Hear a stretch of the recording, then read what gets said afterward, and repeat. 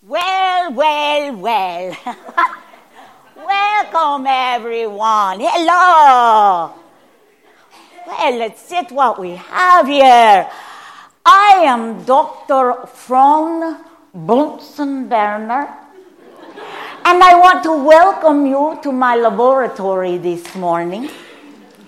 Here in my very special laboratory, we observe science experiments and demonstrations, not to learn science, but to know more about the Word of God. Now, this morning I have a little problem. I was pulling some books out of a box, and I have a couple that got kind of mixed up. And so I need a little help. I'd like to have volunteers come help me, please. And I'd like Mr. Josh, where are you? Mr. Josh, yes, would you come on up here and help me, please? And Mr. Kent, where are you, Mr. Kent? Oh, yeah, Mr. Kent. These two wonderful men, wunderbar. Yes, they lead in children's ministry. Look at these guys. Flex your muscles for me. Oh, yeah. Thanks. Right. Okay. Need to do a little stretch. He looks like, you want to stretch some, Ken? No, you're good? Okay. Josh, would you stand over here? Now, Ken, will you stand here and face off, the two of you? Oh. Now, I have these two books right here. And what I want you to do, Kent, is I want you to pinch right there. Get a good grip, okay? And the same for you, Josh, okay? A good grip on there.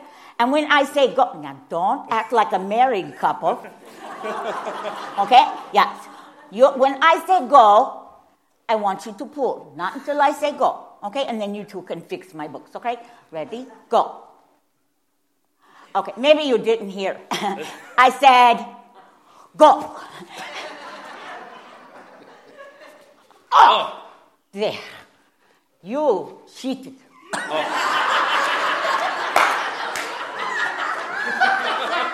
You cheated. You're the winner. Thank you very much. Now, Josh and Kent relied on what? In their strength.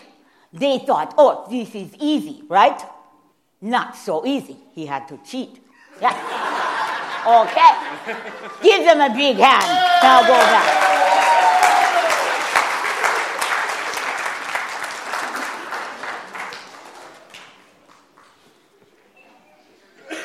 When we concentrate on our own strength, both those guys are strong, right? Very strong. But when we concentrate on our own strength, we are pulling apart from God's strength. We are not to concentrate on our own strength. It makes it so much harder. We are to concentrate on God's strength.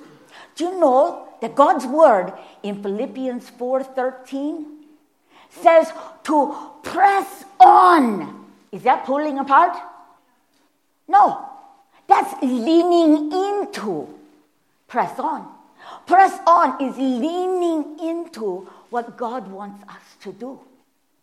And this morning, Pastor Jared, he is going to tell us about a guy named Samson. Can you say Samson? Oh, no, you got to say Samson. Oh, there we go. Samson. Well, okay. That's all right. Samson, God gave him incredible strength. Incredible strength. But he gave him that strength so that he could do God's purpose. But Samson relied on his own strength. And that got him into a lot of trouble. Samson concentrated on his own muscles and brawn, and it pulled him away from God. God does not want us to pull away from him. He wants us to lean into him. God does not want us to pull away. He wants us to press on toward the prize which is what he has called us for. Thank you so much for joining me in my laboratory today, and I hope that you've learned just a little more about God's Word.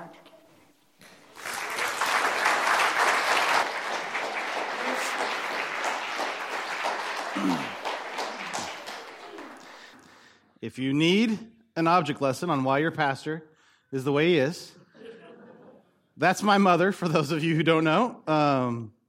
She also moonlights as Tina Hauser as well. So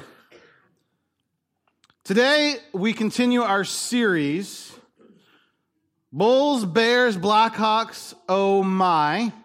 Kind of looking at the different sports teams of Chicago.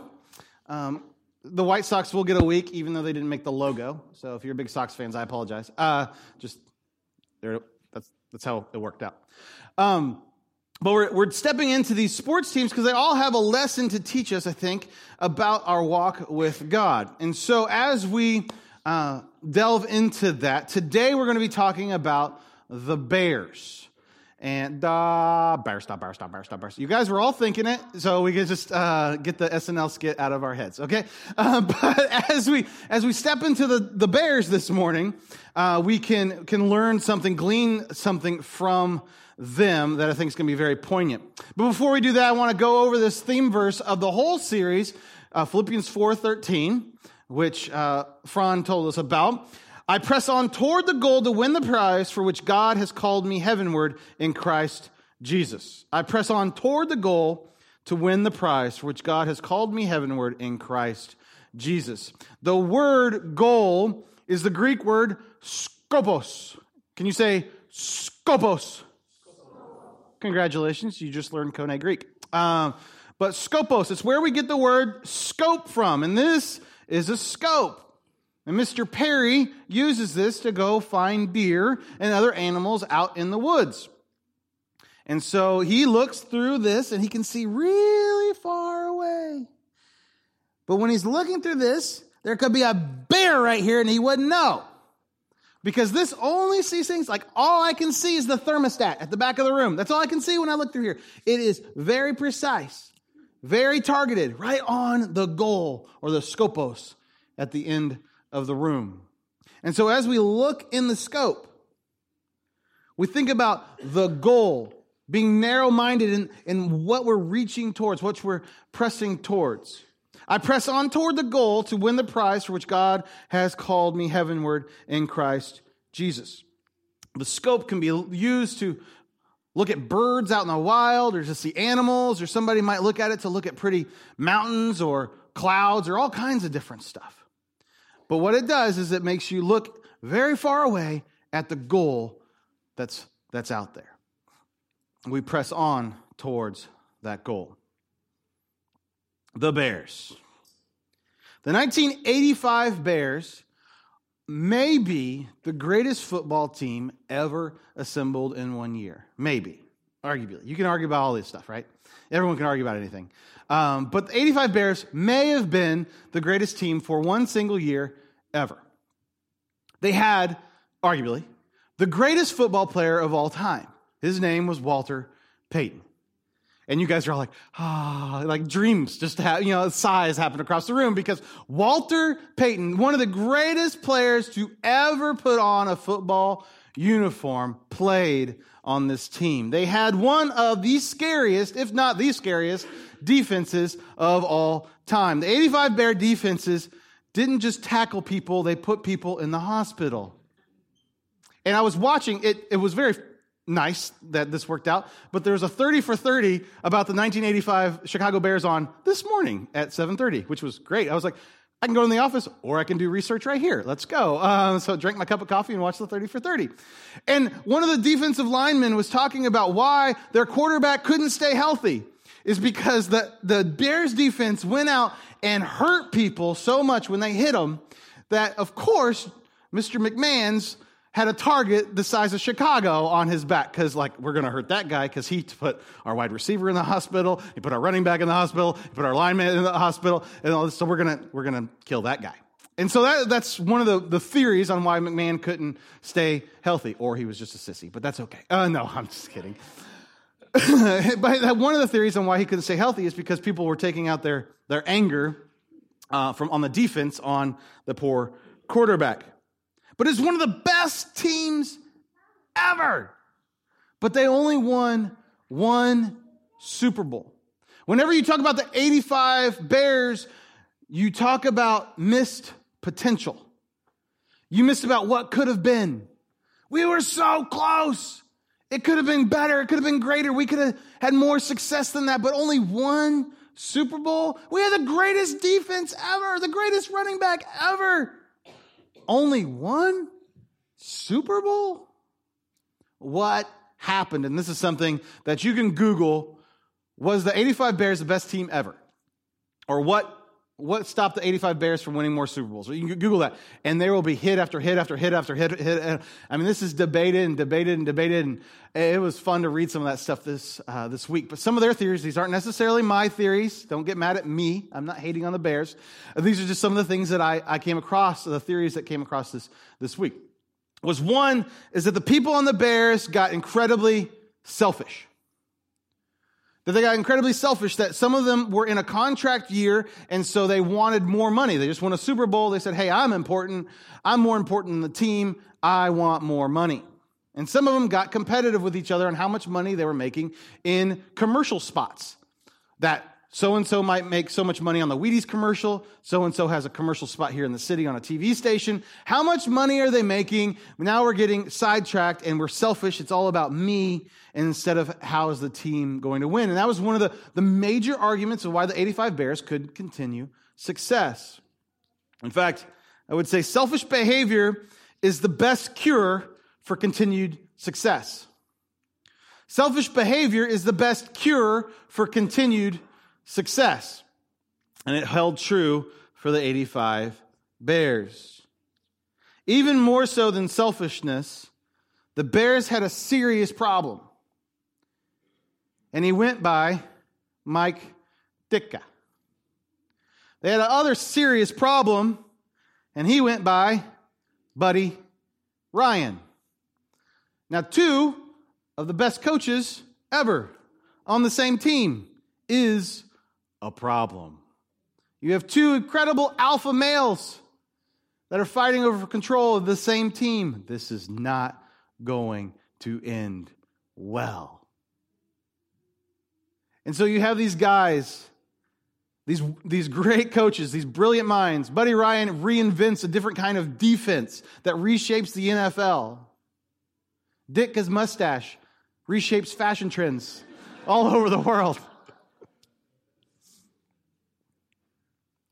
But you have these two coaches, fantastic coaches, but the team divides. The defense chooses Buddy Ryan as their coach. They don't even care what's happening on the offensive side of the ball. They don't care what Ditka says. They are Buddy Ryan's team. And the offense becomes Coach Ditka's team. And so you have this division happening on this wonderful team. Mike Singletary, who becomes a coach, who was a great player, referred to the Bears as a dysfunctional family. And sometimes we just couldn't make it work. And if one of your star players sees that dysfunction, you're going to have problems on your team. The problem was they had what? Two coaches. So much, in fact, that when they won the Super Bowl, and if you guys were around for then, you've seen the picture, the defense pick up Buddy Ryan and put them on their shoulders, and the offense picks up Mike Ditka and puts them on their shoulders. That's the only time in the history of the NFL that has happened on a Super Bowl victory. Why? You don't pick up the defensive coordinator when you win the Super Bowl. That is all about the head coach. But not for the 85 Bears. They were a team divided. They had two coaches. I coached my first game as head coach of the Fighting Wookiees yesterday. Yeah. And I noticed something. As a parent last year, and I did this to my son sometimes, and I didn't yell at Bowen yesterday. I was very proud of myself. So yes, even more important than the victory, I had a personal victory. But we do something, and you want to yell, and you want to say, Bowen, get the rebound. Well, you're not the coach. Well, last year. This year I made myself the coach, so when I yelled, it was okay. Because what would happen to him? He's paralyzed between his coach and his dad, who, I better respect my dad because there's a whooping coming if I don't, but I'm pretty sure the coach is important right now, right? And there's this division of thought, and you could see it in a little kindergartner's head, right? Yesterday, you had the same thing on the kids on my team. They had the view of what they're supposed to do, or what their parents was yelling at them, or what they wanted to do. They wanted to score a basket. I found myself in the middle of the court going, wrong way! Kid turned around, and he was on a great fast break. He was all by himself, except he was headed the wrong way because he was paying attention to the wrong thing. And we can make fun of first graders playing basketball all the time. But if you're going to be honest with yourself, you can find yourself doing great at going the wrong way. Selfish behavior is the best cure for continued success. It's a guy that Fran told us about. His name is Samson. And Samson, to me, is a lot like the 85 Bears. He's all this potential. All this potential. He can be the strongest man in the history of mankind. God has imbued him with all kinds of strength. He's got muscles on top of muscles on top of muscles on top of muscles. And he is called what was called in Israel before they had kings, a judge. Now, he's not a judge with a gavel and a robe going, guilty or not guilty. That was part of his job. But what he was someone who led the people of Israel. And so he is called to be a judge, and God gives him all the strength to protect the Israel people. But Samson has a problem. He likes himself a whole bunch. And he has this war going on between two coaches, himself and God. What he is called to do and what he wants to do. I don't know about you, but that sounds awful familiar from my daily struggles. I have this war going on inside myself of what God wants me to do and what Jared wants to do. See, Samson's big falling outs are these, and they might sound familiar to you and your personal issues. Samson lets his jealousy control him. He lets his jealousy for others, for things, for people, control him. And the second thing he does is he lets his passion control him. Samson lets his girlfriends get him in trouble all the time. Lesson for all you boys, girls are trouble. Samson lets his passion control him. I wish you could see Bowen's face right now. So Samson lets his passion control him. He gets in trouble. If you read in Judges, the Samson stories, I think it's Judges 14. He is controlled by them. He has an idea. He's trying to do what's right. He's trying to do what God has told him to do. And then all of a sudden this girl starts talking in his ear. And he's swayed, and he's swayed, and he's swayed. And bad things happen because he's got two coaches, what he wants or what God wants. And finally, Samson lets his anger control him. Samson lets his anger control him, and this always ends poorly. Some of the craziest stories in the Bible go around Samson. There's a time in which he gets really mad at these people. They've kind of cheated him out of something, and instead of responding crazily, he goes and finds like 400 foxes, ties their tails together, and lights them on fire, and they start running around. It's in the Bible, all right? I'm not making this up. You think I am. It's in there. This is one of the stories. Another thing is he finds a jawbone of a donkey, and that's what he uses as a weapon. So he takes the skull of a dead donkey and breaks it in half and starts whacking people with it. This guy is weird, and he's very, very angry. Samson lets his anger control him. When we let jealousy, when we let passion, when we let anger control us, these things are called sin. And we let it happen in our lives. When we give ourselves control to be the coach of our life instead of God, that is what is called sin. It keeps us from the plan that God has for us in our life.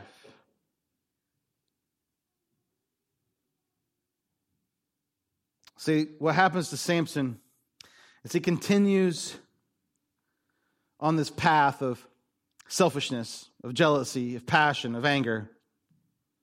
And it leads to bad things. For Samson, the consequences of these bad actions were, one, he had a broken heart. Number two, he's captured by the bad guys. And number three, the bad guys blind him and put him in prison. This is bad stuff. And Samson is angry at God. He's angry at the world.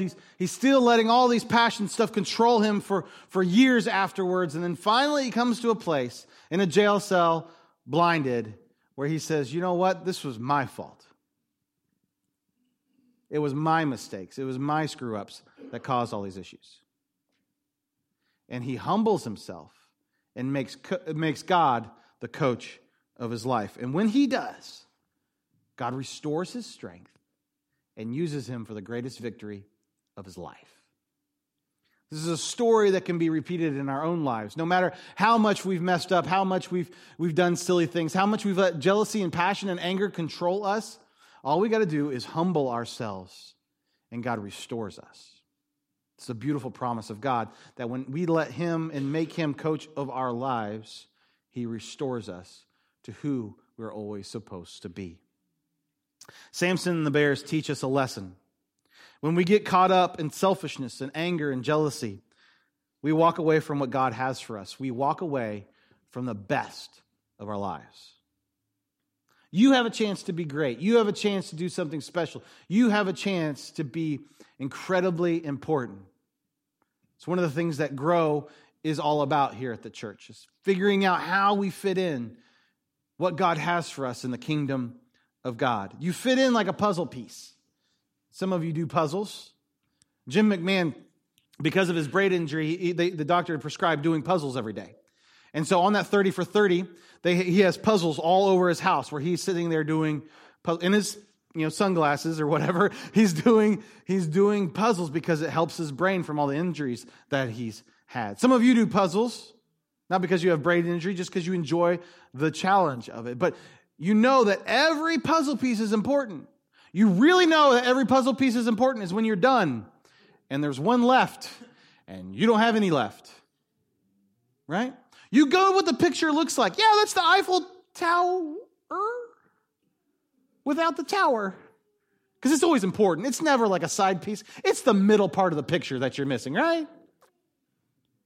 And so my dad likes to do puzzles, and my kids love doing puzzles with him. But they have this rug, this shag carpet rug. It's not the whole carpet, so it's not like the 70s orange carpet. It's not that. But it's this IKEA shag rug thing, about the size of this. It is a vacuum cleaner to puzzle pieces, and you can't find them. You go in. My mom has a special magnet just to try to find little metal things that go into this carpet and never come out, right? And you find out, you're like, oh no, I know what the picture is. I know what the piece could look like. I know how pretty it is, but it would be perfect if that puzzle piece was there. When we fall away and when we don't live up to what God has for us, when we don't put him as coach of our life, we're like a puzzle piece lost in the carpet. Yeah, it's a life, and it makes a pretty picture, but it's missing completion. Today, I want to challenge all of us to make God the coach and the Lord of our lives. That we would humble ourselves this morning and say, yeah, God, I've been given to jealousy and anger and passion and selfishness. And right now, right in this moment, I want to humble myself and say, God, will you be Lord of my life? Will you be the coach of my life? So I want to pray and ask God to do that this morning. God, thank you so much for today. Thank you for this time together. God, thank you that you're a God who does not give up on us. That no matter if we're blinded and put in prison because of our disobedience, you still call our name and you still have a plan for us.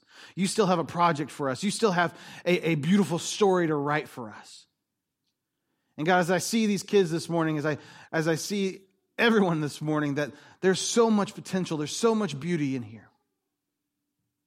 That if we would just make you coach and Lord of our lives and stop trying to do it ourselves, that everything would change. God, we ask you to lead us. We ask you to redeem us. We ask you to save us. We ask you to make us new. Wherever we find ourselves this morning, we make you Lord and coach of our lives. In Jesus' name I pray. Amen.